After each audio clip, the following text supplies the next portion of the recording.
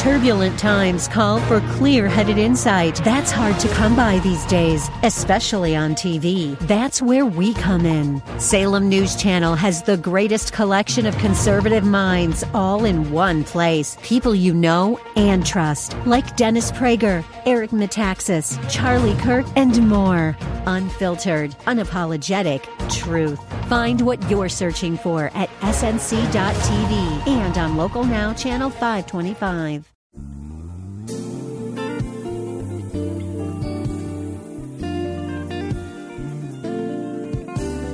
Welcome to the radio broadcast ministry of Kettering Baptist Church, where we minister in the spirit of excellence under the leadership of our anointed senior pastor, Bucus Sterling III.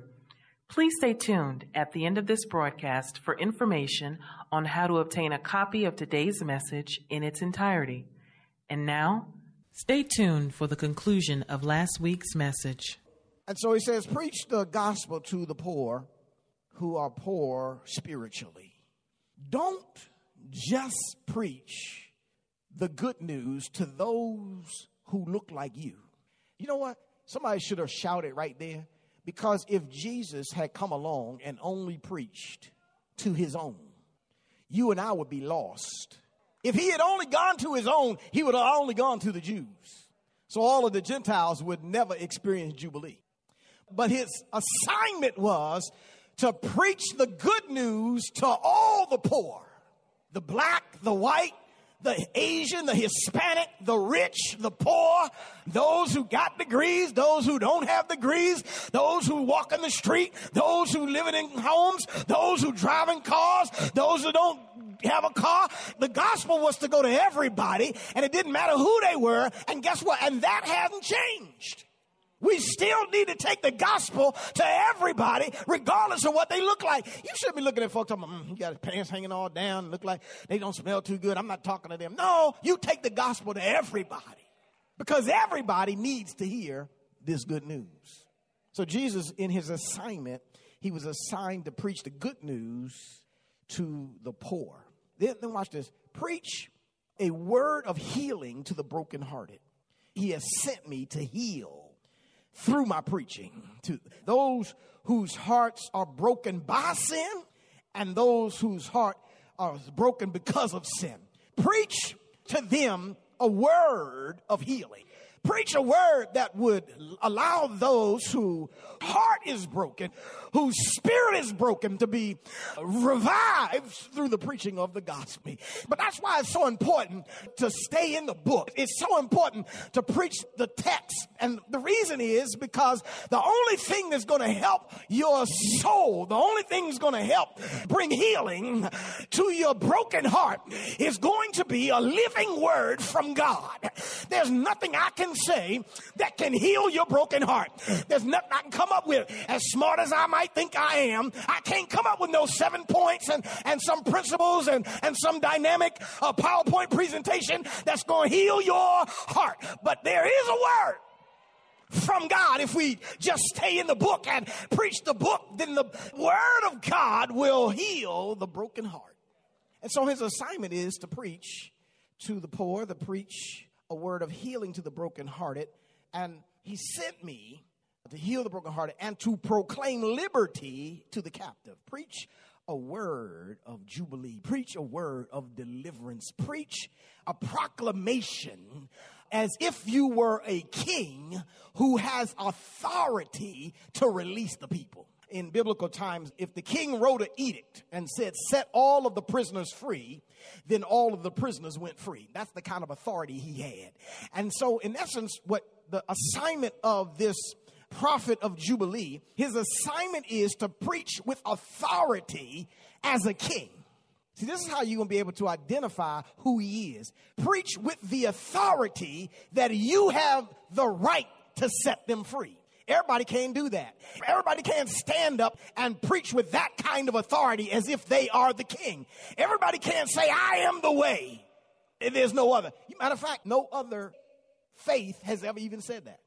Only Jesus. So he preaches, he proclaims liberty to the captives. That deliverance is available and he preaches it with authority. He preaches, I am the way, I am the truth, I am the life. Preach recovery of sight to the blind. He says, preach that they will recover from the blindness that they're enduring. Isaiah says it a little bit differently in this particular verse. It says the opening of prisons, the way Isaiah articulates it, preach the opening of prisons. But watch this. Our greatest prison is our blindness to the truth.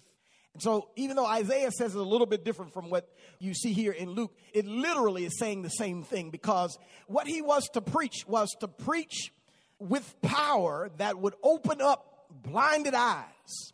Preach with authority that would cause those who are ignorant to the truth to have the light of God shined on them to open up their blinded eyes. Because sin has a way to draw us into darkness.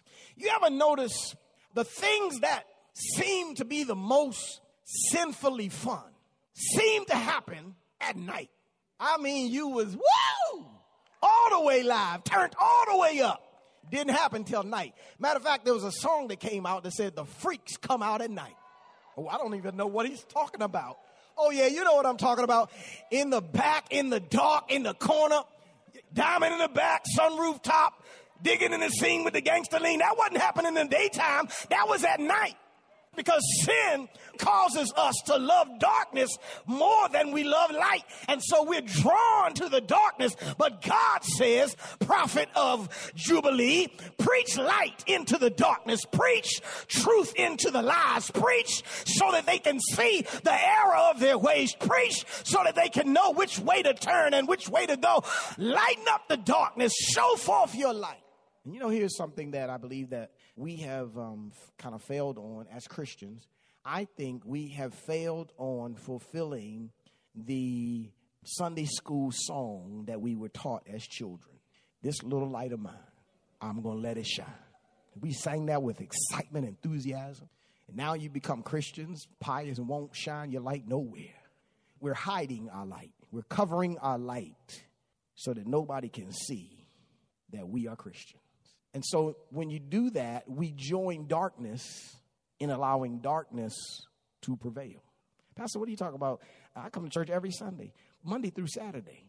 Who are you telling about Jesus?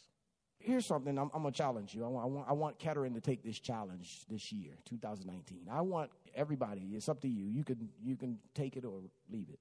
Even for my online listeners and those of you in my live stream, write down 3 people who you know are not saved and pray for them every day. If you're already doing it, wonderful. Because if I care about lost people, I ought to be praying for their salvation, shouldn't I? Now, some of the people might be folk in your family. They might be your brother, your sister, mother, father, auntie, somebody. Just write down 3 people. I want you to just be praying every day for 3 people to be saved this year. That's 1. 2, I want you to at least attempt to share the gospel with 2 to 3 people every day.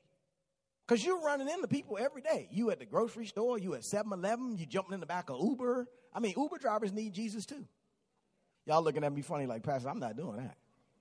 That's why I said you're covering up your light.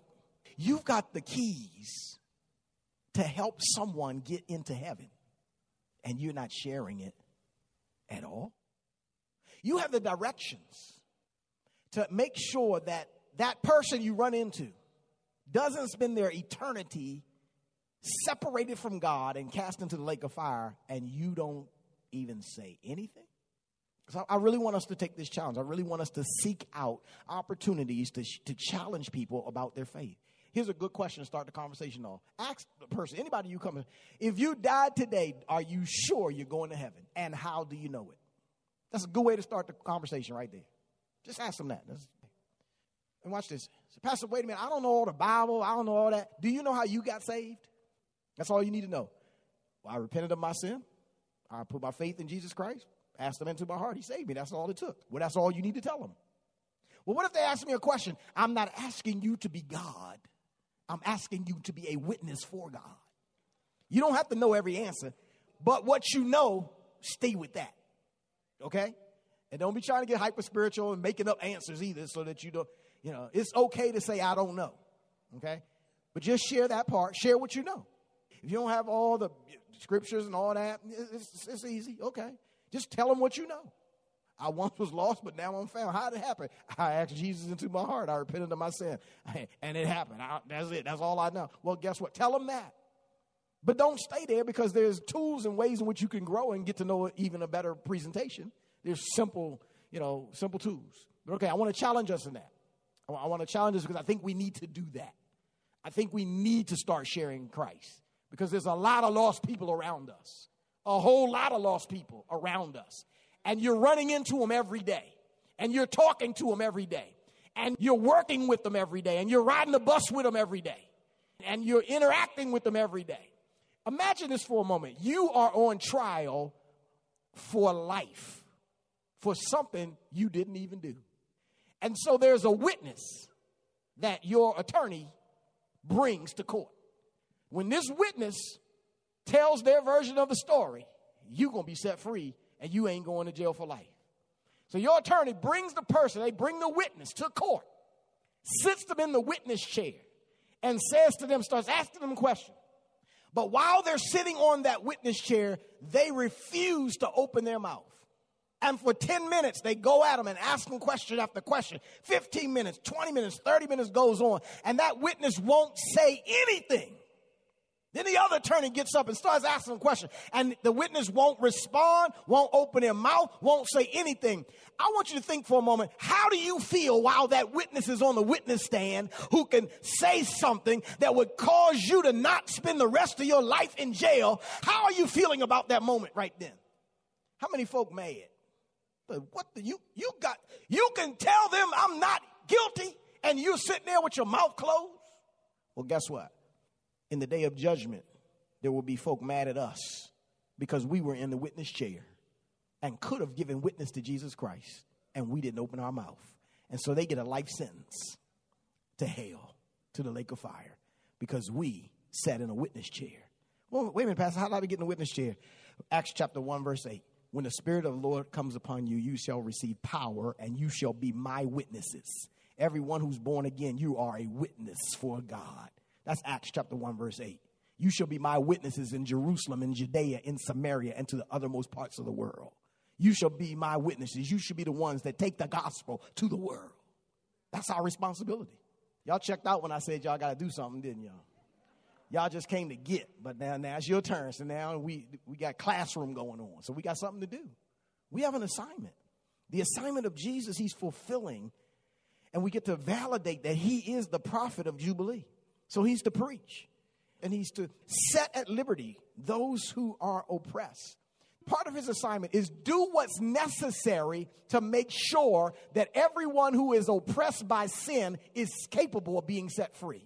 What does that mean, Pastor? That means whoever this prophet of Jubilee is, this prophet of Jubilee has to take on the responsibility of paying the debt that God will only accept. They've got to pay the full debt for everybody's sin. Muhammad didn't do that. Probably disqualify him. Buddha didn't do it. Confucius didn't do it. There's only one person who did it, who set at liberty, did what it took to set everybody free. That's Jesus. He's the prophet of Jubilee. Because this prophet, his assignment is to pay the debt that everybody owes. Everybody's sin. He had in his assignment to come here to earth and die. He was anointed by God to die. He had the Spirit of the Lord upon him so he could die for us. That's what this prophet of Jubilee has as a qualification. This is how we know who he is. This is how we can validate who he is. Now, finally, he says, once you've done all that, verse 19, proclaim the acceptable year of the Lord. Once you've paid the price for sin, declare and proclaim that God is now willing to accept all who were once foreigners and sinners and disconnected. God is willing to accept them all, but they got to come through the Son, because nobody can get to the Father except they come through the Son. And so, but declare it to all. That's part of his assignment. Now, the movement of this text, after we've seen the authority of the prophet of Jubilee and the assignment of the prophet of Jubilee, finally there is the acknowledgement of the prophet of Jubilee. Verse 20, Jesus is reading, and the Bible says, verse 20, he's reading that prophecy of Jubilee from Isaiah chapter 61, and he doesn't finish it. He stops in the middle of it, gave the book back to the attendant, and sat down. When he sat down, all the eyes were fixed on him from the synagogue. Everybody's looking at him. And while everybody is looking on him, he responds in verse 21, and he began to say to them, today, this scripture is fulfilled in your hearing. What Jesus is literally doing is he's saying to them, today, this prophecy, up to the point that I've read, is being fulfilled. Why doesn't he keep reading the rest? Because the rest of the prophecy is not yet to be fulfilled. Because after he stops, the remaining part of the prophecy deals with judgment. But Jesus didn't come into the world to judge the world. John says God didn't send his son into the world to condemn the world, but that the world through him might be saved. And so he's only read up to the point where I've come to save you. I've come to establish Jubilee. I've come to release you from the penalty of sin. I've fulfilled that, and today is being fulfilled in your presence. When he says that, people who were in the synagogue act like people today. Because after he says it, he closes the book, he began to say, so all bore witness to him. Everybody came to him and said, oh, that was so nice. Man, that was good. That was a good sermon you preached this morning. Patted him on the back. Oh, that was good. But the reference is only to the gracious words. They marveled at the gracious words which proceeded out of his mouth. Because when Jesus spoke and when he opened up this text in the hearing of those in the synagogue, he opened it up with grace, letting them know that God is going to do this establishment of Jubilee, this establishment of freeing you from your sin through a prophet who has been sent by God, but he's going to accomplish it on your behalf by grace. And so his ministry, his mouth, his message is a message of grace. It's smooth, it's nice, it's easy to take in. And so when the people get that part of the message, they're happy with that. But right after that, they said, is not this Joseph's son? This is how people are. On the one hand, they're saying, good job, marvelous. They marveled. In fact, if you look at Matthew's version and Mark's version, it's like, where did he get all this wisdom? Where did he come? His sisters are here with us. Isn't that Joe's boy, the carpenter? You know he couldn't be connected to speak like that. You know, this is how people do you. You know, they look for your low point so they can drag you down after you done spoke eloquently. Jesus spoke eloquently, and now they turn to negatives. And the scripture says he could not do many works in Nazareth because a prophet is without honor in his own country and especially in his own house. And then in the other version of this story, I think Mark's version says, then the people got angry with him. It didn't take long. One moment they patting you on the back, the next moment they mad at you. Because when he started laying it out to them, then it's like, oh my God. So who is this guy who can speak so well, who came from a carpenter's son? Do you mean to tell me that the prophet of Jubilee is going to be a carpenter's son? Yes. I mean to tell you that he came through 42 generations. I mean to tell you that he is Joseph's little boy. Yes, he came through Mary the Virgin, and she had not been with a man. Yes, this prophet of Jubilee who came to set us all free so that we can all celebrate that we've been free from sin. That's Joseph's boy. That's Mary's boy. Yes, his sisters are among us. Yes, we know his brother Judah and the others, Simon and the others. We know his brothers. Yes, he has great wisdom him because he's not who you think he is. He's not just Mary's boy. He's the very Son of God. Yes, when he stretches his arms out wide, he's going to bleed for your sin and for my sin. Yes, he's going to introduce us into Jubilee. Yes, he's the only one and the only way we can get to God. We've got to go through this one, this prophet of Jubilee, the one who's saying is being fulfilled in your presence right now. That's the one. He's the one you got to go to. You can't go to the pastor. You can't go to the deacon. You can't go to grandma and nana. No, you've got to go to him. He's the only way you're going to get all your debt of sin forgiven. He's the only one that can pay, and he paid it with his own precious blood. Your redemption was not with silver and gold and precious things. No, he redeemed our soul with his own precious blood. I love the fact that he loved me so much that he laid down his own life. I declare that he is the prophet of God. He is the prophet of Jubilee. He is the one who is able to save my soul. I can't put my hope in nobody else because nobody else can do what the scripture says he can do. And he fulfilled it all in his life, in his death, in his burial, and in his resurrection. So that's why my hope is in him. That's why my faith is in him. That's why today I celebrate Jubilee. I celebrate freedom from sin. I celebrate liberality from sin. I celebrate the fact my debt has been paid. Lord, have mercy. And any other thing I put on my account, he'll pay that too. Lord, help me here. I wish I had somebody in this earthly world who would pay my debt like that. But I thank God I got a God in the spiritual realm that whatever sin I sin, he takes care of it. Even when the devil comes and accuses you and says, look at what she did. Look at what he did. My Father says, but it's been paid for. Christ paid it all at Calvary. Yes, he did. He suffered, bled, and died to pay it all. Paid for my sin past, paid for my sin present, paid for my sin future. Thank you, God, for being my prophet of Jubilee. I stand before you, Kettering, today to introduce you to the prophet of Jubilee, the one, the only one who is anointed by God, appointed by God, empowered by God to lead us into freedom from all our sin and freedom from all of the debt that we owe to God as it relates to sin. Jubilee. Jubilee in Christ Jesus. The prophet of Jubilee. Only one person can fit this bill. Jesus Christ himself. And he acknowledges, even in the midst of his own people, today, this scripture is being fulfilled in your very hearing. Father in heaven, thank you for your word this day. Lord, maybe there's someone here under the sound of my voice that needs a Savior. Maybe their life has been a mess and it's been in turmoil.